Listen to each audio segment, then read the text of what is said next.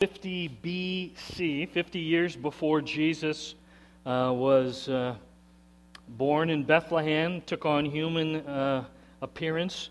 There was a Roman Caesar named Julius Caesar, and he was determined to conquer the world for Rome.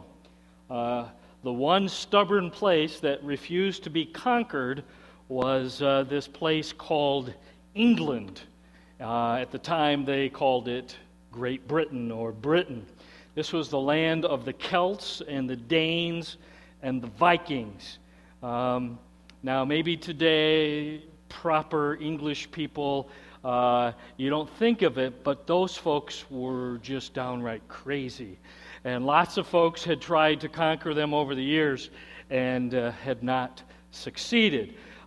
Anyway, Julius Caesar was determined to invade England. His advisors tried to talk him out of it, but he said, no, we're going to do it. I know they look like demon-possessed, painted, naked, screaming people, but we're going to take this land anyway. So when Caesar landed on the shores of Great Britain, he landed with his Roman legions. He told his army, we are going to succeed, and he did something pretty bold. He ordered his army to march to the top of the cliffs of Dover. The commanders ordered that the men all look down to the water below, and when they looked down at the water below, all the ships that they had arrived on were set on fire. Literally, he had set all of his ships ablaze, and now it was totally gone. Their transportation was gone. He ordered all the ships be burned. He wanted to cut off any possibility of retreat. There's no escaping. There's no turning back. You either will go forward and we will truly conquer England, or you're going to die. There is no other option. The only hope for life: advance and conquer. And interestingly, that's exactly what his army did. I'm telling you, this Julius Caesar guy, he meant business, total commitment. Either you'll die and be slaughtered by the enemy, or you'll conquer the unconquerable land of England. He burned his boats and put it all on the line for what he believed. Rome should rule Britain. Jesus, when he left the glory of heaven and he took on human form and he knew what lay ahead, which would be pretty challenging 33 years, and at the end take on all the sins of mankind, endure the Roman cross, I would argue that Jesus burned his boat. He laid it all on the line. He literally, no turning back. I'm literally going to go all in here. And that's exactly what we see in the passage that we're going to look at today. Turn with me to Luke chapter 9, would you? 9:51 tells us that Jesus set out strongly, resolutely for Jerusalem.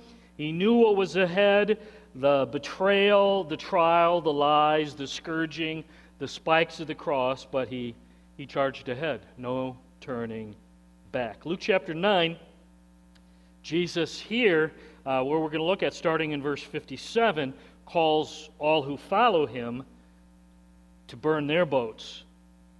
No turning back, follow me. And that's the challenge today. If you're a follower of Jesus, are you ready to burn the boat? Are you ready to turn and follow? No turning back? Because here's the truth. If you're going to follow Jesus, there's a high cost involved. And that's the point that Jesus makes in the passage we're going to study. Would you stand with me if you're able?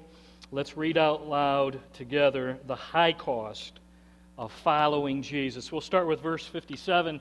We'll read down through verse 62. Here we go. As they were walking along the road, a man said to him, I will follow you wherever you go. Jesus replied, Foxes have dens and birds have nests, but the Son of Man has no place to lay his head. He said to another man, Follow me. But he replied, Lord, first let me go and bury my father. Jesus said to him, let the dead bury their own dead, but you go and proclaim the kingdom of God. Still another said, I will follow you, Lord, but first let me go back and say goodbye to my family. Jesus replied, no one who puts a hand to the plow and looks back is fit for service in the kingdom of God. Let's pray. Lord, we just want to acknowledge those are tough words. Those are challenging things you said to people who wanted to follow you. And yet, Lord, I believe that that's exactly what you meant, and the challenge is still the same for us today, December of 2015. So help us to tune in right now, Lord, and hear from you as we study your book together. Help us to understand exactly what you're asking of us, what it means to follow you. Lord, may your Spirit and your Word have freedom to work today in your church. Speak, Lord. We're listening. We're ready to respond. And all the church at Walloon Lake said with one voice, you may be seated. Verse 57. As they were walking along the road, a man said to Jesus, I will follow you, Jesus. I'm ready to be a part. Wherever you go, I'm willing to follow. Now, the parallel passage is in Matthew 8. Get a little more detail. It says that this man was a scribe. He was a religious leader. He was well respected. He was likely well paid. He was a leader of the religious folks in Jesus' day. Now, it seems that he was sincere. Give me your eyes. He was sincere when he told Jesus he's willing to go and follow him and go wherever you tell me, Jesus, I'm willing to go. But it also seems that Jesus could see behind his words. Because words alone about following Jesus are not enough. Shall I say that again? Words alone about following Jesus are not enough. Verse 58, Jesus replied, foxes have dens, birds have nests, but the Son of Man has no place to lay his head. It's a warning. It's a warning to the man who professed to follow Jesus. It's a warning not just to that man, it's a warning to all of us who profess with our mouths, with our words, that we want to follow Jesus. Jesus is saying, if you choose to follow me, please know this world is not your home. He's warning this man, he's warning us. Following Jesus is often uncomfortable and hard. Can I get an amen to that? Yeah. Following Jesus often, maybe even usually, uncomfortable and hard. Matter of fact, if you're going to follow Jesus, that means you're going to go in exactly the opposite direction of most of the world. The culture we live in, this fallen world system, they're going this way, and that means we're going to follow in the opposite direction. That's why it's often so hard and difficult. Following Jesus is living a life where people often misunderstand Jesus followers. They often don't like Jesus followers, and now I'm actually going to get a little stronger. Oftentimes they actually hate us. Now, why would they not like us? Why would they hate us, Myron? We're nice people, right? You know, we're pretty nice. Why would they not like us? Why would they hate us? John 15:18 is the answer. If the world hates you, Jesus said, keep in mind that they hated me first. So it's not personal. They don't like our leader. They don't like the one we're following. They don't like the way he has instructed us to live. Verse 20, if they persecuted me, Jesus said, they're going to persecute you also. Why does this world seem to always give us trouble and difficulty? Ready? Because this world isn't our home, because we're just passing through, because we have different master. We're following a different person. We're not following me, myself, and I. We're not following this fallen, sinful world. We're following Jesus. And we're not home yet, which means, catch this, obediently following Jesus will cost us. First of all, our comfort. You might write that down if you're taking notes. It's going to cost us our comfort most of the time.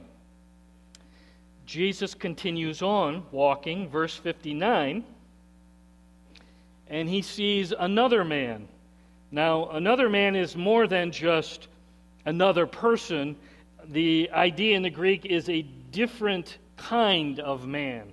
So this man has a different challenge to him, if you're understanding, okay? This man's challenge to following Jesus is different than the first man. This man replies to Jesus, Lord, I'd like to follow you. I'd like to follow you, verse 59. But Lord, first let me go, and what does he say?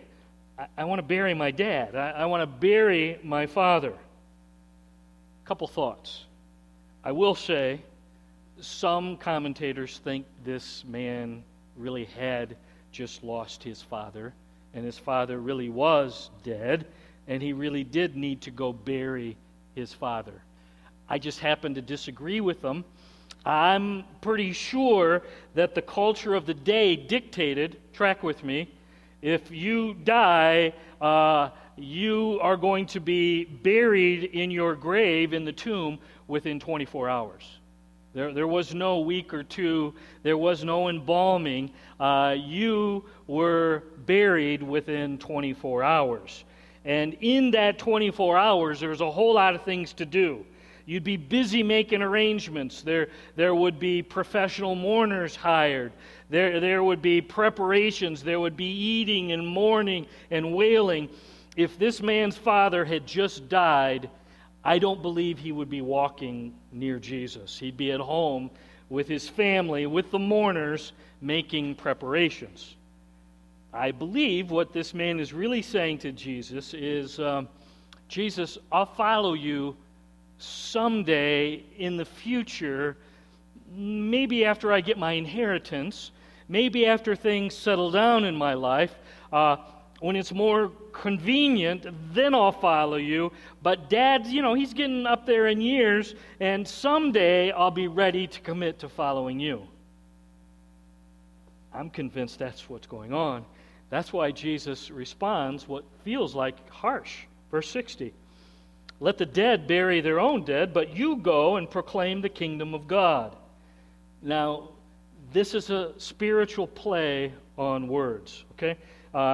What he's saying is, let the spiritually dead, those who don't have an urgent call on their lives to follow Jesus, let the spiritually dead, look at it, verse 60, bury those who are physically dead. Let the spiritually dead, they don't need to be in a hurry to follow Jesus because they don't know him. There's no urgent call on them. Let them worry about sticking around for the next 10 years and waiting to get the inheritance.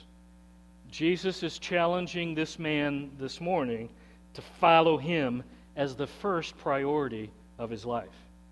I know you got other priorities. You want half of the family farm, but I'm telling you, if you're going to follow me, your primary loyalty in life, Jesus says, is to me. And that challenge is true for us today. Following Jesus requires an intense urgency. It's not like, maybe in 5 or 10 or 20 years, then I'll get serious and follow you. No. If you want to follow Jesus, it's time to get going now. Loyalty to Jesus is my priority. And it's my priority. Track with me. This is tough.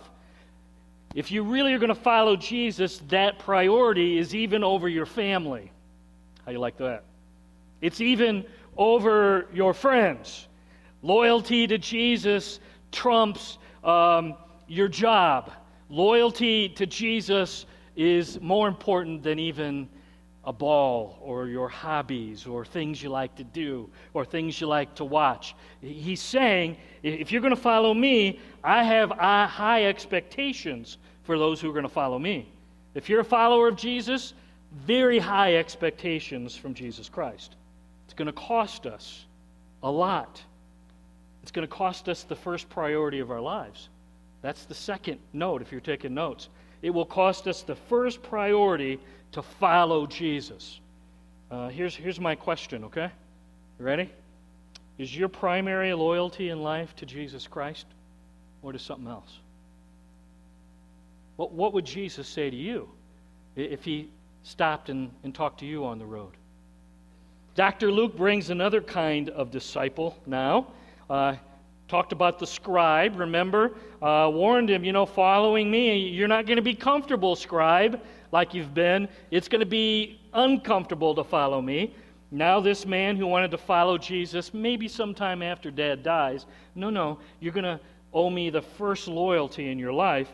Now we get to a third man, verse 61. Still another said to Jesus, I'll follow you, Lord. But first, let me go back and kiss my family goodbye, and then I'll follow you. Now, the key word here, look at verse 61 with me, is first. First. Before I follow you, Jesus, there's something else in my life that is first. I'm ready to follow you, but first, which makes Jesus, if this is first, what does that make Jesus? You're second, Jesus. And it seems that Jesus can sense that going home was going to alter this guy's plans to follow Jesus. I don't know if someone was going to, no, you don't really want to go follow. Maybe family was going to talk him out of it. Maybe friends. Well, you have such a good job. Why would you want to leave this good job and follow Jesus? Jesus knew something was going to go on. This likely was not just a quick kiss and a hug, but one commentator said likely a series of prolonged festive goodbye parties.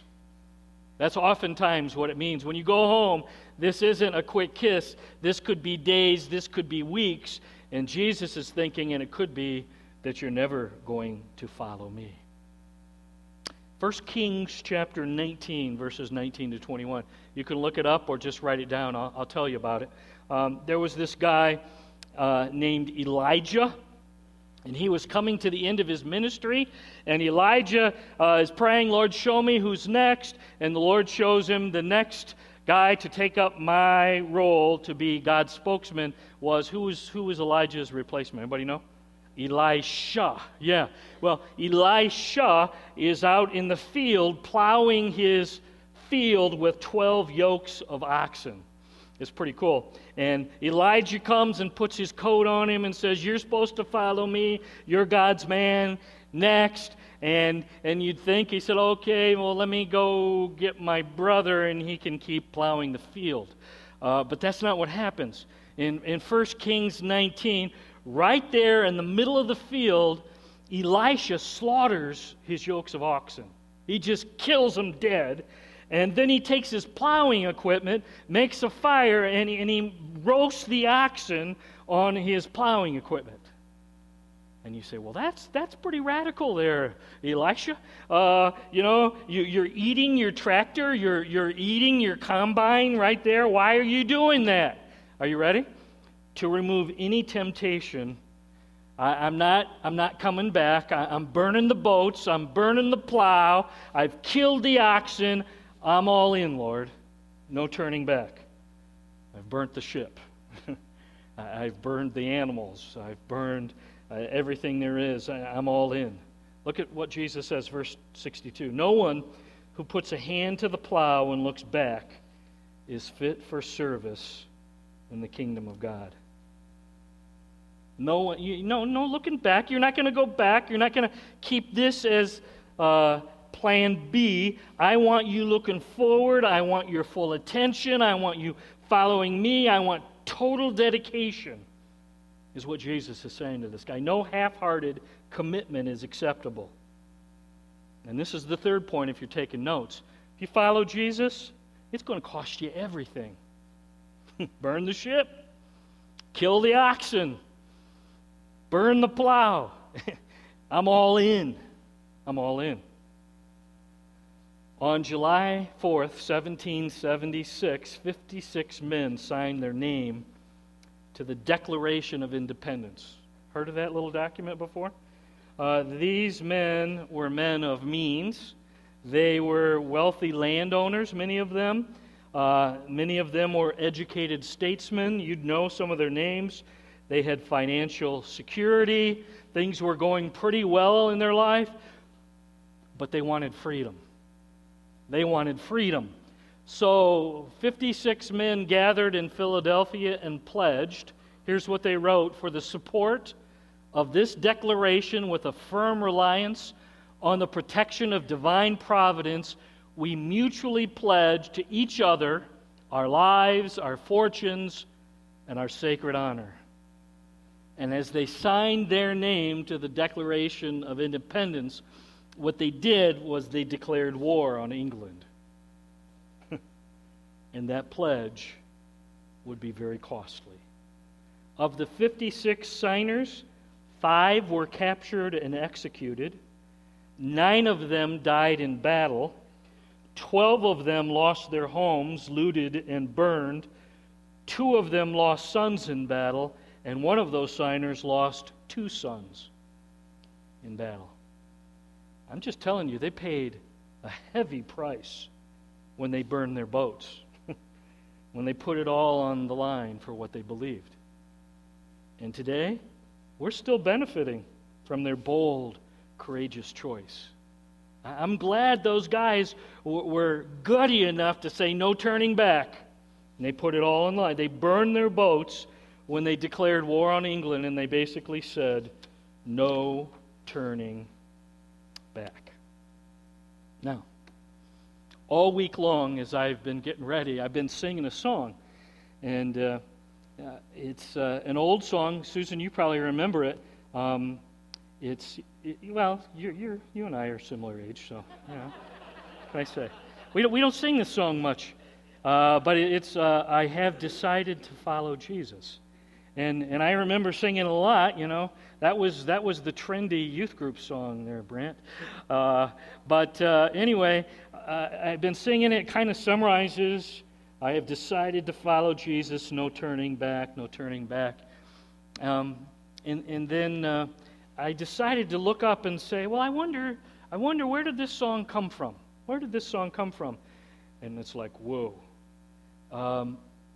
This song, I have decided to follow Jesus, no turning back, were the last words of a man in northeast India. And he was reached by a missionary who came and shared about Jesus, and he and his family became followers of Jesus. Well, that wasn't very popular in northeast India at the time, about 100 years ago. Matter of fact, the village chief called the guy in with his family, and he said, I demand you renounce your faith and you renounce following Jesus. And here's what the man said back to the chief: I have decided to follow Jesus. No turning back. No turning back. And that did not make the village chief very happy. So he continues to threaten the man, and this is intense, but he had a couple of his warriors execute his 2 children right in front of him. He says, now renounce your faith. And he said, though no one joins me, still I will follow. No turning back. No turning back. He looked at his wife, the chief did, and says, it's time to renounce. You're going to lose your wife. And they executed the wife, and he died while singing the cross before me, the world behind me. No turning back. No turning back. Here's the cool part. That episode had such an impression on the village chief that later the chief became a follower of Jesus. And he said, I can't believe what happened. And that made such an impression that he and most of the village became followers of Jesus. I've decided to follow Jesus. No turning back. So, Rachel, would you put words up? We're going to sing a little. If you know it, sing it with me, because this isn't solo time. That's not the purpose, but I would like us to sing, okay? I have decided to follow Jesus. I have decided to follow Jesus. I have decided to follow Jesus. No turning back, no turning back. The world behind me, the cross before me. The world behind me, the cross before me. The world behind me, the cross before me. No turning back, no turning back. Do you shut your eyes now? We're just going to sing quietly. And if you mean this, sing it to the Lord. I have decided to follow Jesus. I have decided to follow Jesus. I have decided to follow Jesus. No turning back, no turning back. Lord, it's pretty clear that when you call us to follow you, that means a lot. Lord, I'm just reminded today that it's a costly decision to follow you. And I pray, Lord, that you might help us here today in your church at Walloon Lake to follow you with urgency. Lord, help us to follow you as our first priority. Help us to follow you with our energy and our passion. Lord, I'm asking that we might never turn back. If there's some ships in our life that need burning, so we're not tempted to run back, whatever that might mean in our lives, Lord, help us to be willing to burn the ships.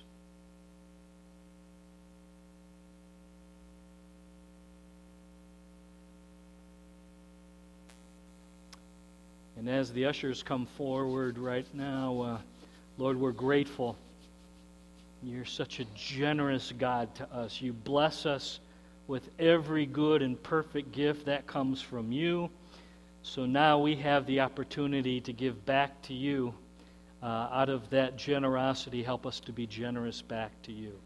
So thank you for this benevolent offering that we get to receive, and I pray for those who are in need, who will be recipients of this offering. May your blessing be upon them. May your blessing be upon those who give generously. It's in Jesus' awesome